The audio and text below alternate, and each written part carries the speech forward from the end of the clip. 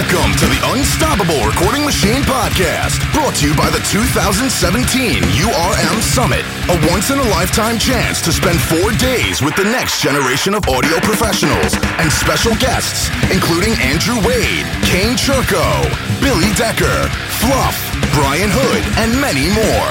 The inspiration, ideas, and friendship you'll get here are the things that you'll look back on as inflection points in your life. Learn more at urmsummit.com. The URM podcast is also brought to you by Heirloom Microphones. Heirloom Microphones are high-end condenser microphones with something that has never been seen in the microphone industry, a triangular membrane.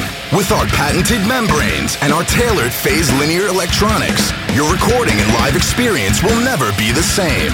Heirloom, our microphones will help you discover clarity. Go to ehrlund.se for more info. And now your hosts, Joey Sturgis, Joel Renasek, and Eyal Levy. Hey guys, welcome to the Joey Sturgis Forum podcast, and today we have a great guest with us, Nick Sampson. How you doing, Nick? I'm good. How are you? Pretty good. For those of you who don't know, Nick Sampson, he was originally a guitar player in I'm Abomination, and then basically branched out to do some production and worked under me for a number of years, and now has branched out on his own, has his own manager and runs his own productions, and he's a badass producer and also an amazing, I will say, one of the most amazing guitar players I've ever seen. Oh, come on. Come on. No, you're good, man. You're really good. And Thank you. I want to start this with something that I find interesting, because I noticed that not only do you have a passion for writing music and playing guitar, but you have a passion for building guitars. And Yeah. I don't know if a lot of people know that about you. So let's talk a little bit about building guitars, because first of all, I don't know the first thing about building a guitar, so teach me. Yeah, why would you want to do that in the first place? Why not just buy them? Well, when I was coming up, I loved the Ibanez S series, and that was like my favorite guitar of all time. But Plus one on that. Yeah, I hated the fact that it only had 22 frets, though. That was like, they changed it, and I bought it as soon as they changed it. But things like that, like little inconveniences that as a player I would experience coming up, I can rectify those by myself now. We have a CNC mill, and it pretty much, if anybody's familiar with CAD programs, you draw the shape of the guitar into the program, and then once you have those lines, there's a program called computer-aided machining program. Then you can take those lines and convert them into paths for the router to follow, pretty much. So you put a block of wood on this machine, and if you know what you're doing and you screw a few of them up first, like I did, you'll be able to, wind up with a guitar body that you designed yourself and is all ready to go. And I really wanted to do it because as a producer and a guitar player, there's common problems between both things that I think can be rectified.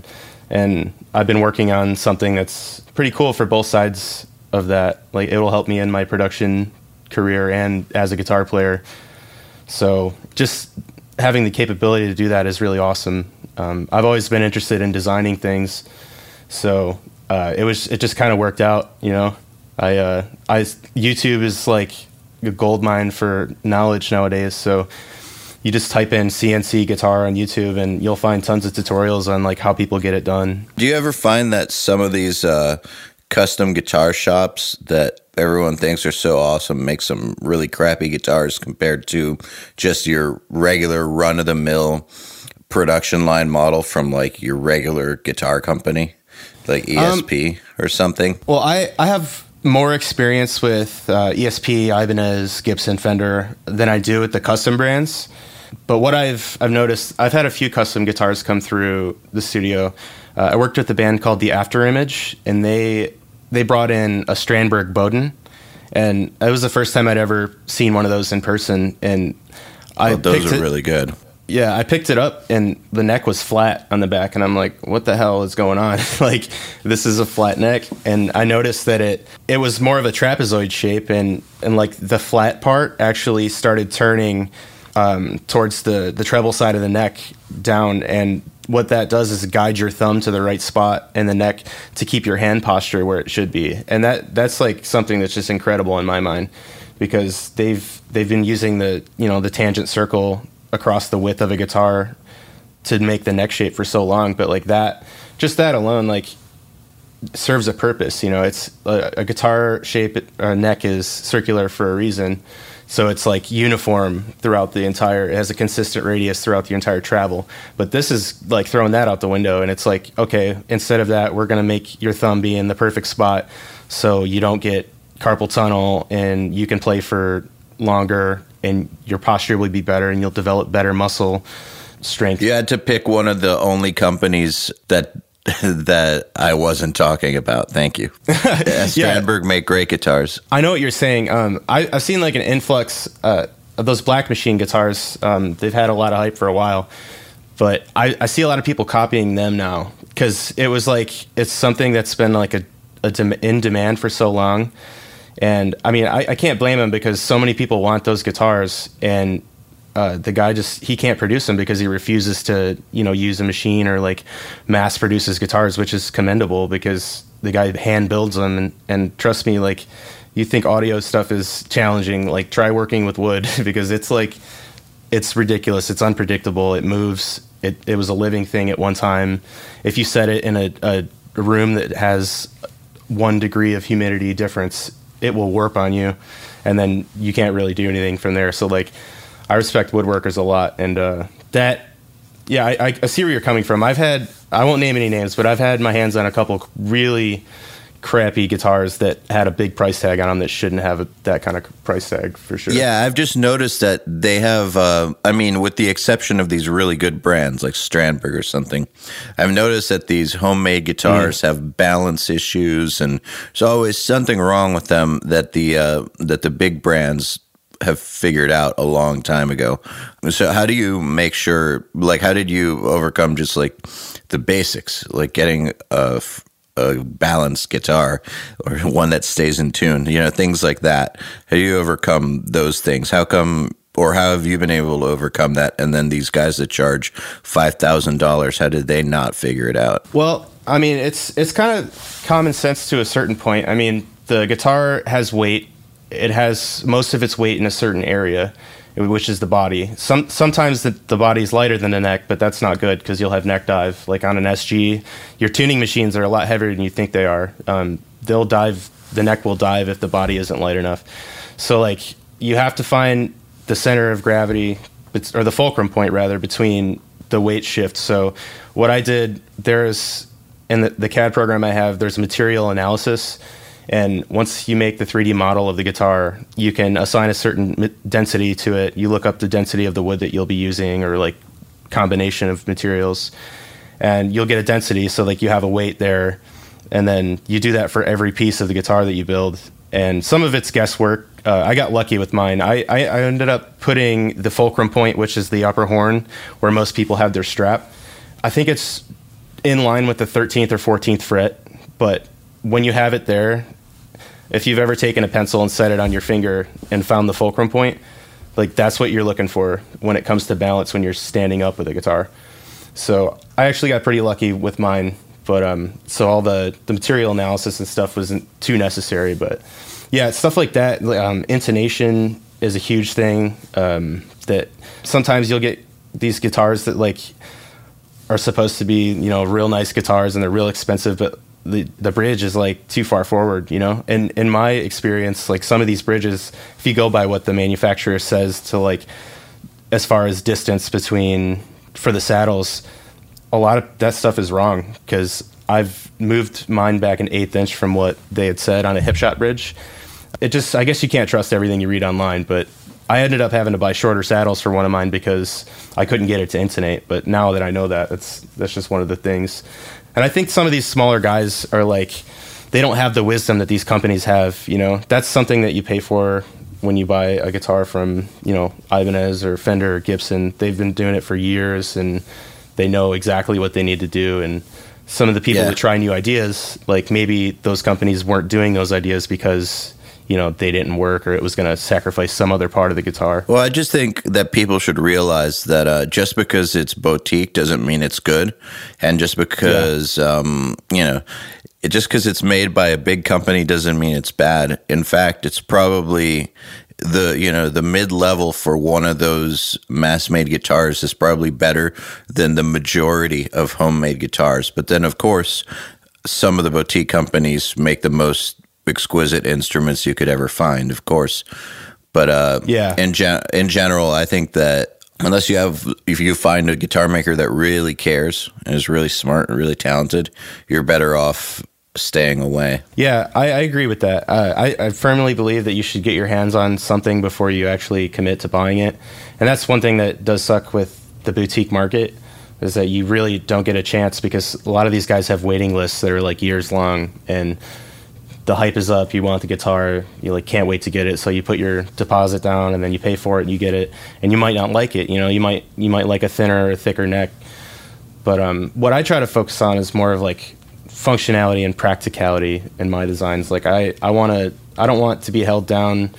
The way guitars are designed now, you have a piece of wood with holes in it, and these holes accept certain components. And people are changing their mind on which pickups and which bridge and which pots, which capacitors, which everything sounds good. I just want to be able to change all that like on the fly, and that's possible with what I've done. So hopefully once it's all figured out and R&D ready for the market, I'll unveil it and make it happen. Yeah, That's awesome. I would say that there's probably some large issue with mass production, right? I mean, that's the thing. It's with the design. Are you talking in regards to the design I have? No, in regards to the other manufacturers who are faced with the problems of having to meet the quota needs and the things like that, where you're not necessarily concerned with that as a custom. If you're building your own guitars, and you don't have to make 3,000 of them by the next, quarter or whatever. Like, that's you can change the quality level of the guitar drastically because there's no mass market concerns. Exactly. Yeah, more time can go into planning the design, choosing woods that will work good for the design and like the tonal characteristics that the customer's after.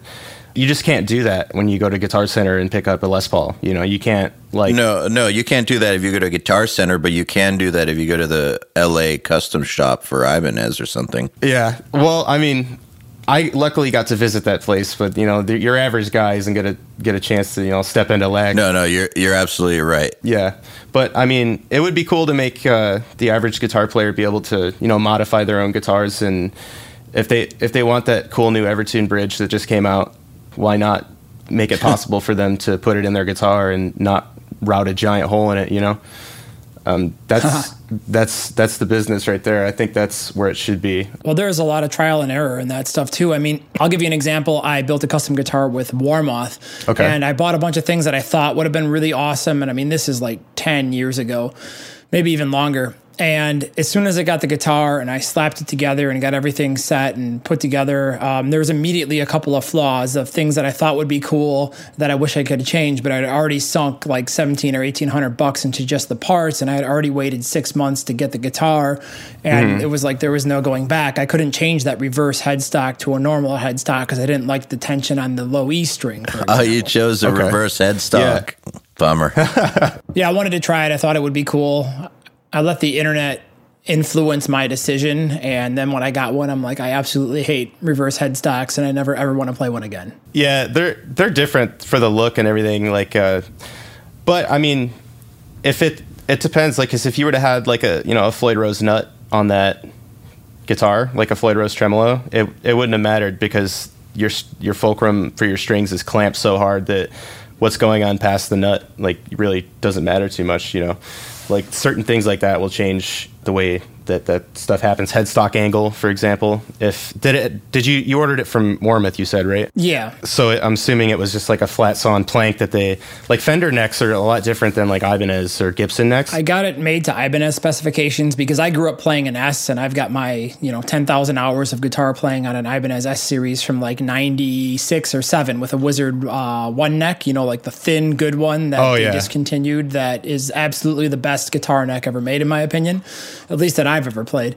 And so I grew up playing that kind of guitar. So, I wanted like a cool flying V because I was playing in a metal band at the time. And so I tried to have them make it to Ibanez specifications. But when I got it back, like the neck was too thick and just everything felt a little bit off. And while I love the guitar and it played great, there was just a lot of design things I think I screwed up. And if I had to do it again, I definitely know what I would change. Yeah. The funny thing about Ibanez necks is I ran into this issue too. If you're trying to use like a standard truss rod that like Fender or Gibson uses, like a dual action, the height of the rod is too much, like, because you only have so much room in a neck. You have the fretboard wood and the neck wood glued together. And before you glue those together, you route a channel in the top side of the neck blank, which is usually 3/4 of an inch thick. And so most of those truss rods are like just under, they're probably a little less than a 1/2 inch thick, maybe like 475 thousandths or so tall. So you have that, and then you start carving your neck away, and you want to make it, like a Wizard neck somewhere around 3/4 inch total. So that means that the neck wood has to go down to a 1/2 inch. So now you have like 40 thousandths of material behind this rod that's exerting crazy amounts of force to counteract the tension of your strings. And, what could happen is that rod will just bust right through the back of the neck. So Ibanez uses lower profile truss rods it's a different design. They're about 1/4 inch, maybe a little taller than that, but that allows you to, bring that neck thickness down, and things like that takes a while to, pick up on. But like companies like Warmoth, I think they're Fender standard. Like if you buy a guitar from them, it's going to have, no headstock angle, unless they have that as an option now. I'm not sure, but Fender necks, they don't do scarf joints. A Fender neck is made from one billet of wood, as opposed to like an Ibanez neck. They'll cut an angle on top of the headstock, flip it around, and glue it back together, and then that gives you the headstock, which is at like an 11-degree angle or so, and that provides even string pull behind the nut instead of having because the strings in the middle of the neck are going to be higher, and when they come down to the tuning pegs, they have to have some kind of angle to hold them tightly in that nut slot. So with the question about this, the whole idea of a nut, because I saw something on Facebook the other day. I know what you're talking about. It looks sick. Yeah. So tell me about this. Do you know about this? Are you talking about the brass modular nut thing? Yeah. Okay. Yeah. I'd have to have real experience with it, because everything that I've learned and picked up on, I've basically been taught by what I've learned that nut slot should be really close to what your string gauge is, and that will ensure it won't move side to side and give you intonation issues. The fulcrum point of the nut is where the string first meets the actual nut material, and I was taught to file that slot downwards at an angle so that fulcrum point is sharp, but then the string has an angle down so it kind of holds tightly in the slot.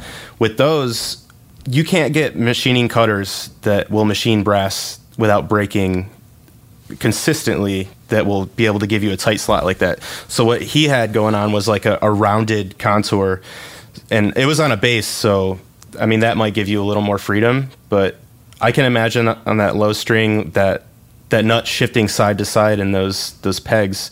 But who knows? I mean, it could be revolutionary. I love it. I think that's great, because that would make manufacturing the guitar so much easier, and like designing the string spacing would be a lot easier.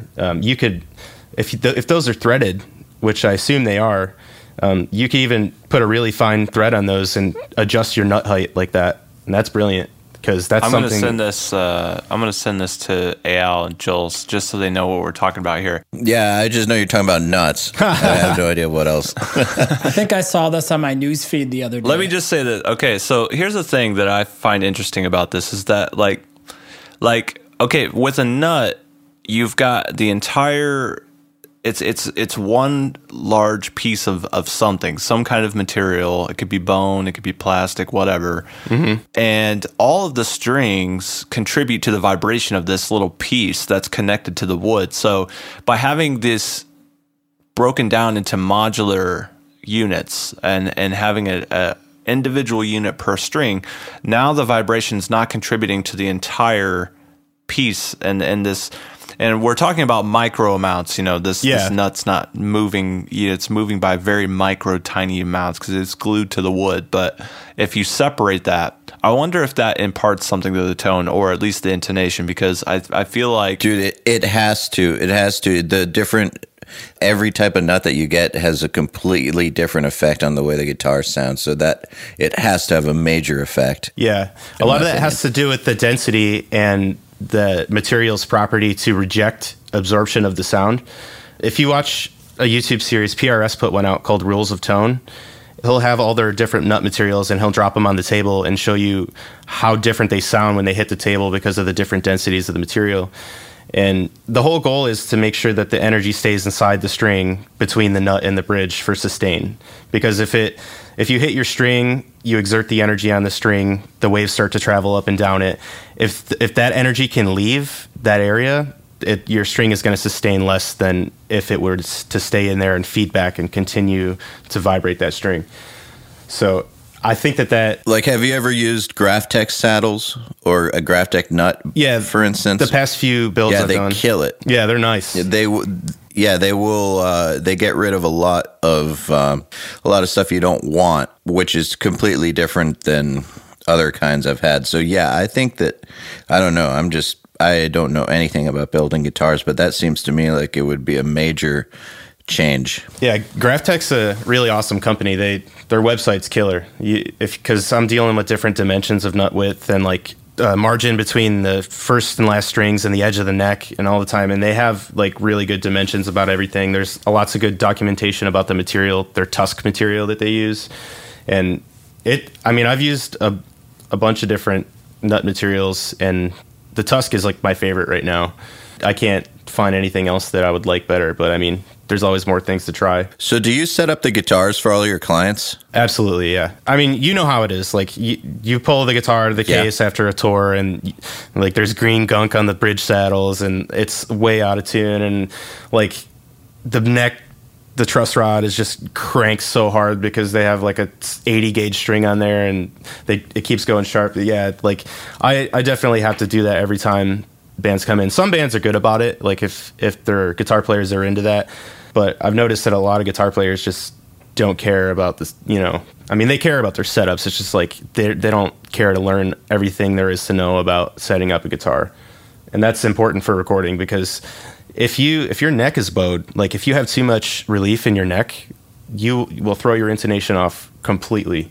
And that's a big problem too, because you can adjust the bridge all you want, but you're not going to get it into margin, because when the neck is bowed, it's not on a flat plane. It takes a circular radius kind of plane, and then that moves the frets in relation to the nut and the bridge. So it's a balancing act for sure. But yeah, I try to make sure that every guitar that comes in is set up to its full potential before we put it on tape, Yeah, I've noticed it's not just guitar players who tour or anything like that. I think even guys who take it to their own techs or a Guitar Center, or who try to do it themselves, typically end up just doing a really, really bad job.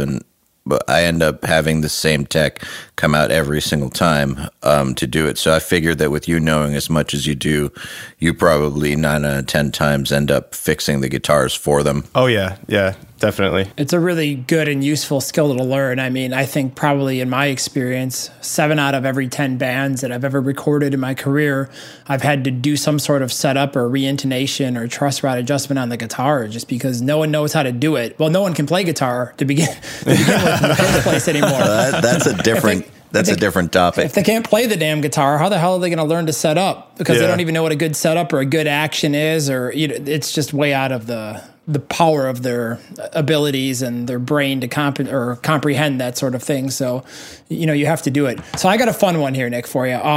I had a friend who used to take guitar lessons from me many years ago, and he's a machinist guy or whatever, an older guy. He built a guitar out of magnesium, and he brought it over. Wow. And it was a very interesting thing to play, because he was like, I heard all these aluminum guitars and they sound like shit.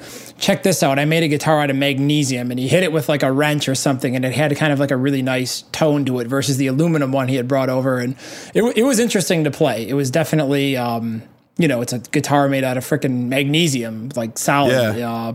It sounded cool. It was kind of metallic sounding. I don't know how to explain it. Yeah. But what do you think about something like that? That sounds pretty radical. I mean, the only experience I've had with magnesium is with a fire starter. My dad bought me one when I was like 12, and he basically just taught me about it. It's just like a survival, kind of thing. It has a little piece of magnesium, and you scrape little chips of it off, and then there's a piece of flint that you strike, and it burns like very hot and very fast. So yeah, I was warned. Yeah, it's a cool thing though. I'd like to see that. You could email me a picture of it or something. That'd be cool. Yeah, I mean, I kind of lost contact with him, and I mean, maybe his email still works, but I mean, this is probably like 7 or 8 years ago he had made it, and I don't think they ever came to a full production run or anything like that. It was just kind of like two guys out of their house and bootstrapping it. They didn't really have a lot of money to play with, and it was kind of just their hobby, and they always tinkered around with guitar their whole lives, but they never really took it super seriously, but they were more into like building them and things like that. Yeah. Once you get into building them, it's like you get a newfound respect for the instrument and even the people who like put them together, because there's so many variables that one thing about your design change could completely change the entire sound of the entire guitar. So like there's so much work and R&D that goes into this stuff. I love to see people experimenting. Like I've seen guitars made out of aluminum. The 3D printed guitars are cool. Well, I got one. I saw a guy that had a toilet seat converted into a guitar. Like, no shit. It was like he cut it off and he put strings and a bridge on it and pickups on it and glued on a neck, and he had a freaking toilet seat guitar, and on the top right he had like the little thing that screws in with some toilet paper. The band was called like the Hevels or the Hevels or something like that, and I forgot what label they were on, but again, this is like 10 years ago, and that was one of the craziest guitars I've ever seen. It didn't sound terrible, but it was a legitimate toilet seat guitar. It didn't sound like shit? No. I mean, I only saw them once live, and the record sounded pretty good. That was a good joke, Nick. Thanks, dude. Yeah, I enjoyed that one. Oh, man, I totally missed that. Yeah, dude, that just flew right over your head. No, I've seen stuff like that before. I've seen like coffee cans, cigar boxes are a big thing. It's like a Fender kind of made a cardboard guitar. Yeah, and it sounded like a damn Strat, and that was insane. You gonna make the 500 series lunchbox guitar now? Honestly, like low output guitar. That's kind of what I have. Honestly, I'm not even joking. Like I have something to that kind of format. That you've got me captivated, because I'm kind of always wanted to get a new guitar because I've always been unhappy with the ones that I have. Like I love my S series, but again, it's only 22 frets. And then all of my 24 fret RGs have that stupid bolt on neck bullshit where you can't get your hand up to the 24th fret. So I had to have them all scalloped out. Yeah. And there's just always some sort of compromise or trade-off that I hate. Like the S, I don't like the pickups. I wish I could throw something in there that sounded good, but you're very limited to what you could get, and it's just there's no cavity, and I wanted to throw some actives in there because I wanted to play some rhythm guitar metal shit, but it just wouldn't work. You couldn't throw like a pair of EMGs back in the day into a 90s Ibanez S. It's literally there's just no room. Yeah, that's what I aim to do. I'm trying to develop a form factor, just like API did, taking the 550 EQs from a console at first, and then they released them in 19-inch rack format, and now they're in these little tiny formats, and you can have like 8 of them in there and pull them out if you don't like them anymore and put something else in there. That's the whole kind of concept that I'm going for. I'd like for guitar players to be able to be curious about new pickups or new bridge and not be intimidated about the fact that it's hard to put in or impossible to put in. and what they have. If I didn't have to solder them, I would literally own every single pickup on earth, just so I could flip them out in a session and be like, here, let's try this pickup. Yeah, that sounds like shit. Let's try this one, guys. Yeah, what do you think? All right, that's a guitar tone. Hit record. Yep. Yeah, that's how it is. It's think of like a DB25 connector and how it has that, kind of fit when you push it in. Each pickup, well, you could use 5 channels, but each coil has a finish and a start. So in a humbucker, there's 2 coils, so there's four channels right there. And then you have a ground, which can be common, but I'm developing a wiring harness that will support up to 3 humbucking pickups because you don't need any more than that. But I need 8. Well, there's a company called Sigfi that makes quad coil pickups, and they're really sweet. They have, interesting. They have a 20 to 20,000 response. They're insane. They're absolutely nuts. I can't wait to just high and low pass that when I get it into the computer anyway. So yeah, he sells 20 to 20,000. 20 to 20,000. Yeah, no shit. Awesome. Yeah, so I mean, that 16K sounds awesome on that solo. Yeah, the clean tones would be sweet. Definitely some sparkles, but yeah, there's all kinds of new stuff coming out, and it's a shame that people can't embrace it to its fullest, because there is that gap between buying a pickup and having the pickup in your guitar playing. You have to take it to somebody, like maybe it won't fit because the legs are too long. Like that's the kind of stuff I'd like to alleviate and just make it okay. I have a set of single coils, a set of EMGs, and some P90s, and I'd like to use them on one song, and make that recording session, be able to happen without any soldering or anything.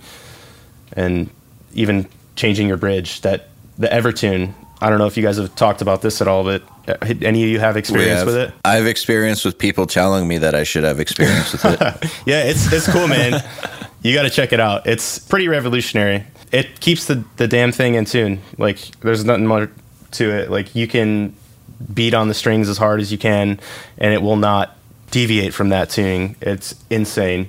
But I mean, I saw one at Joey's and it kind of blew my mind. And I don't know, part of me is really scared to pick it up because I've learned to play with such a hand sensitivity over so many hours of guitar playing. But the other part of me is like, man, think of all the shitty guitar players that come in that can't, they monkey power grip the fret, and every note goes a quarter step sharp, and the typical intonation problems guitar players have because they suck and they don't actually learn how to play properly.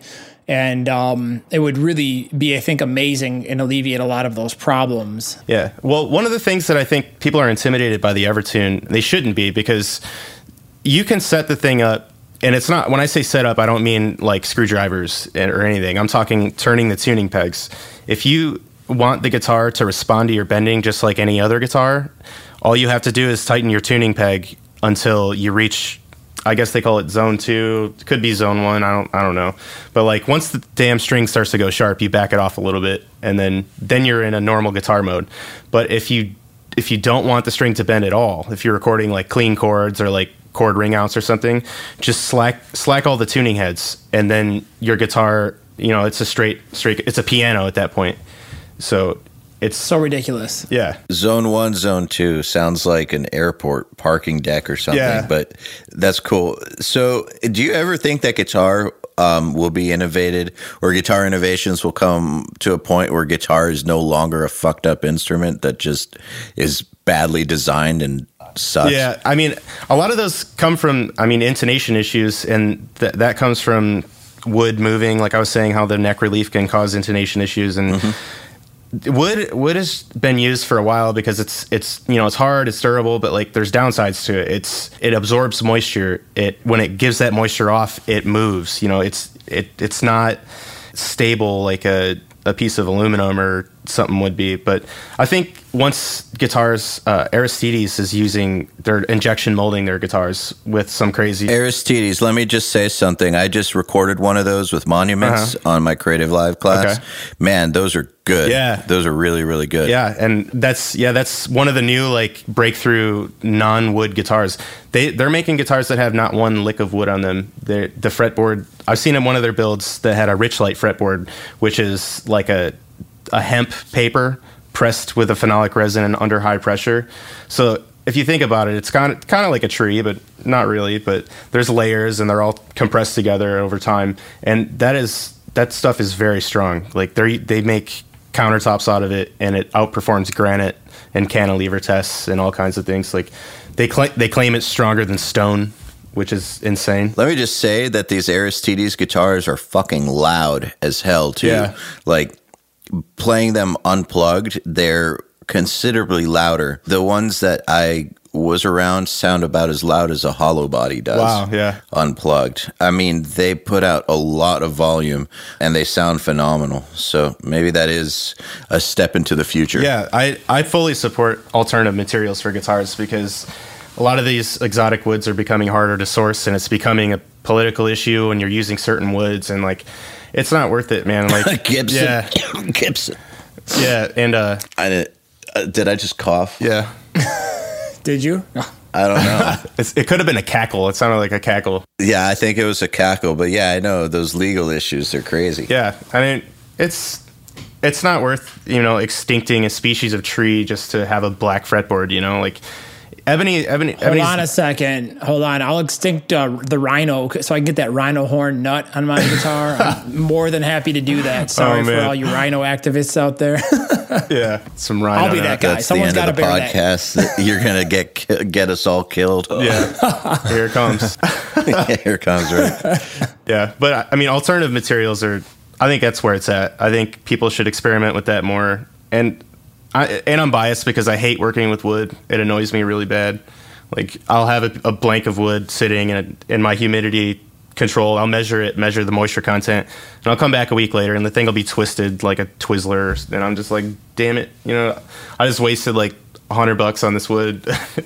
I'd like to alleviate that. You would think that's something that came around for use in like the 1500s, 1600s, 1700s. You'd think that we would have figured out a better way to do it by now, better materials to use. Yeah, well, guitar players are stuck in their ways. I mean, people are still buying Strats and Les Pauls. If you go to a Guitar Center, that's all you'll see is Strats and Les Pauls. I guess that's why, because people buy them. But I mean, come on, there's so much more stuff to mess with. I mean, they made televisions out of wood in 1600, but now we've got much better materials for televisions. Yeah. I figured that they would have figured it out by now with guitars too. Yeah, So guitar players are stuck in their ways, though.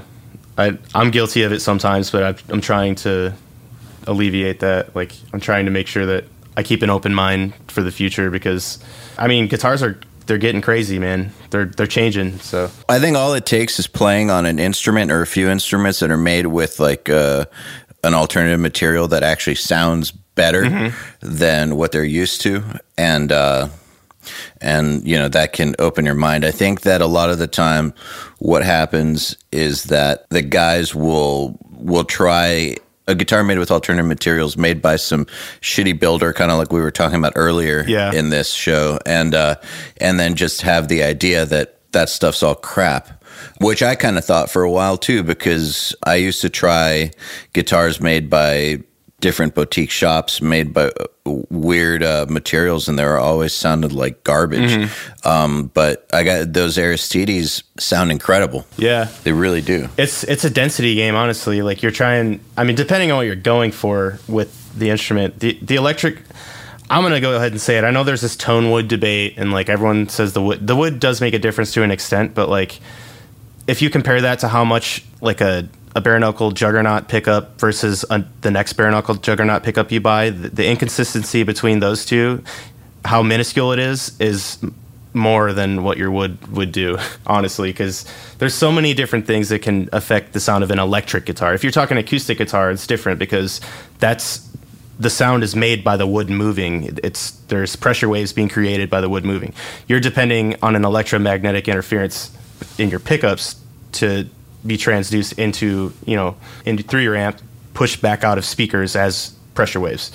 So it's two different ball games when it comes to that.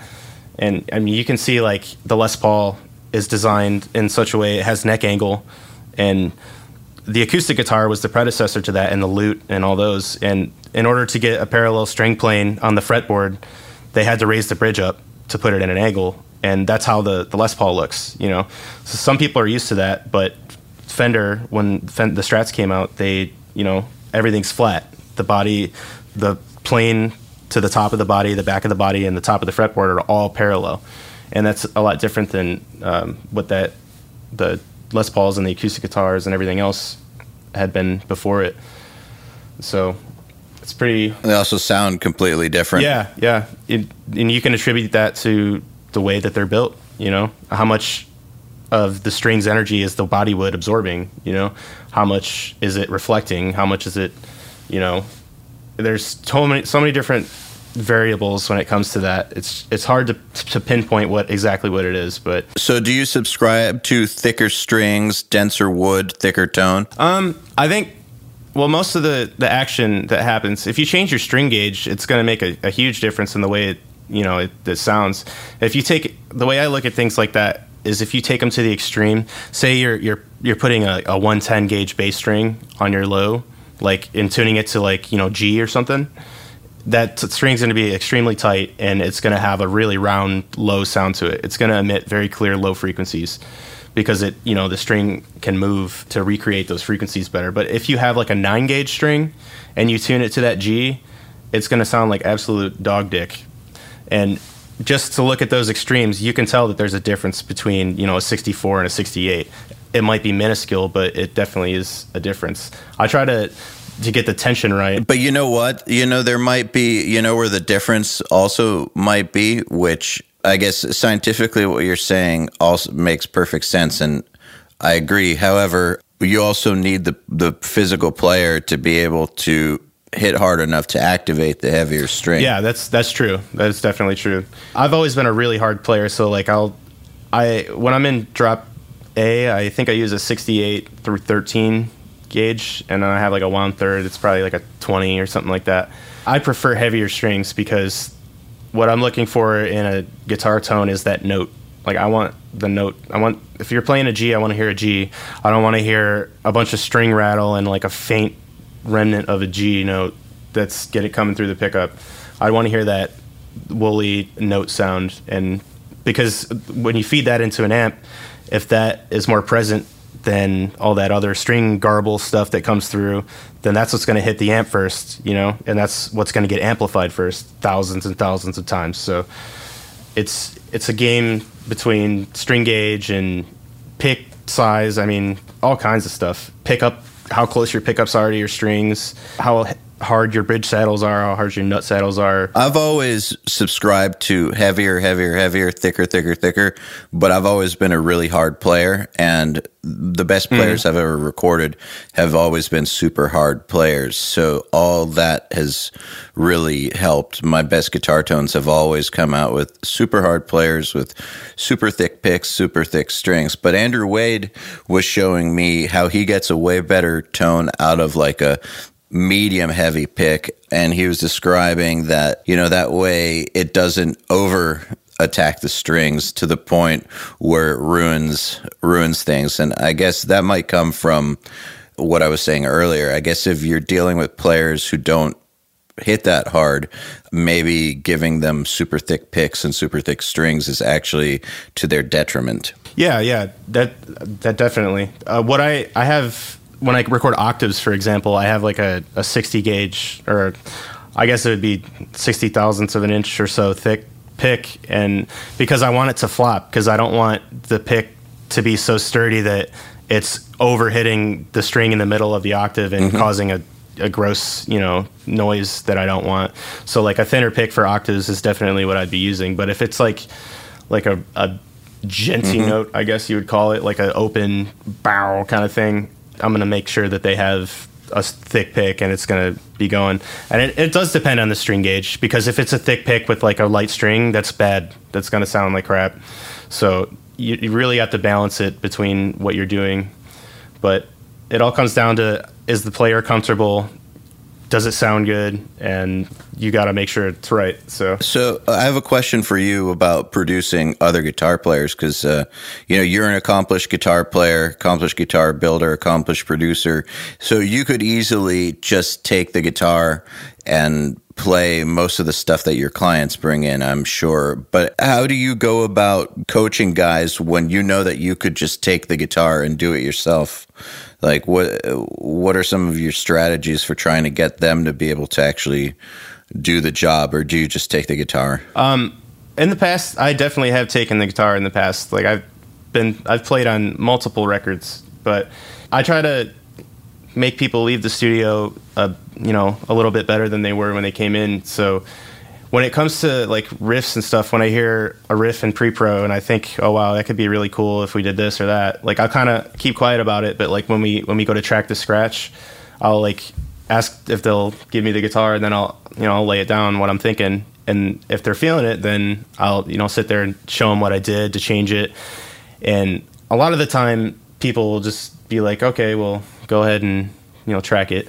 And then it'll stay there for the scratch, and they'll have time to work on it, while we're doing the scratch for the other stuff and tracking drums and bass and all that stuff. But I mean, I'm not ashamed to like ask people to, if I can write on parts. Most of the time it comes out cool where they're happy about it. And I've written solos. I've done it all.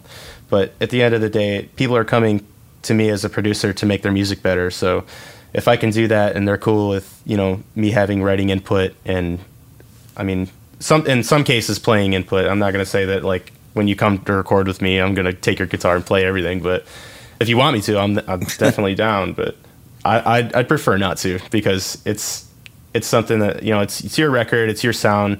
Different people pick differently, they sound differently. Like it would be wrong for me to, do it all the time. But I have in the past. But I try to make, I'll help them out with writing things if I think that I can make the part cooler, and then I'll explain to them how I did that, like which scales that I used to make that part happen, how I analyzed the rhythm part and the next chord in the progression to make a cool, like, cross chord melody for a nice change.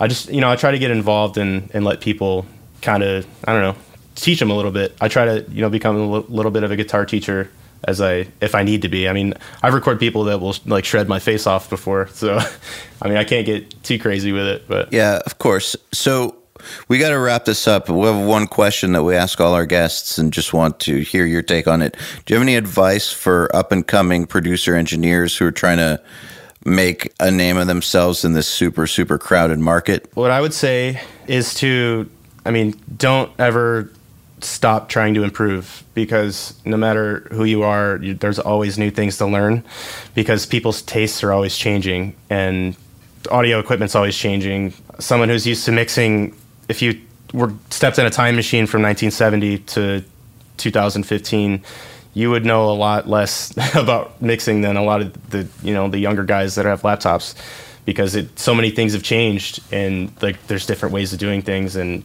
you can't ever let your ego get in the way of that. Also, building your confidence is a big thing, because mixing is people trusting you and your opinion to get something done.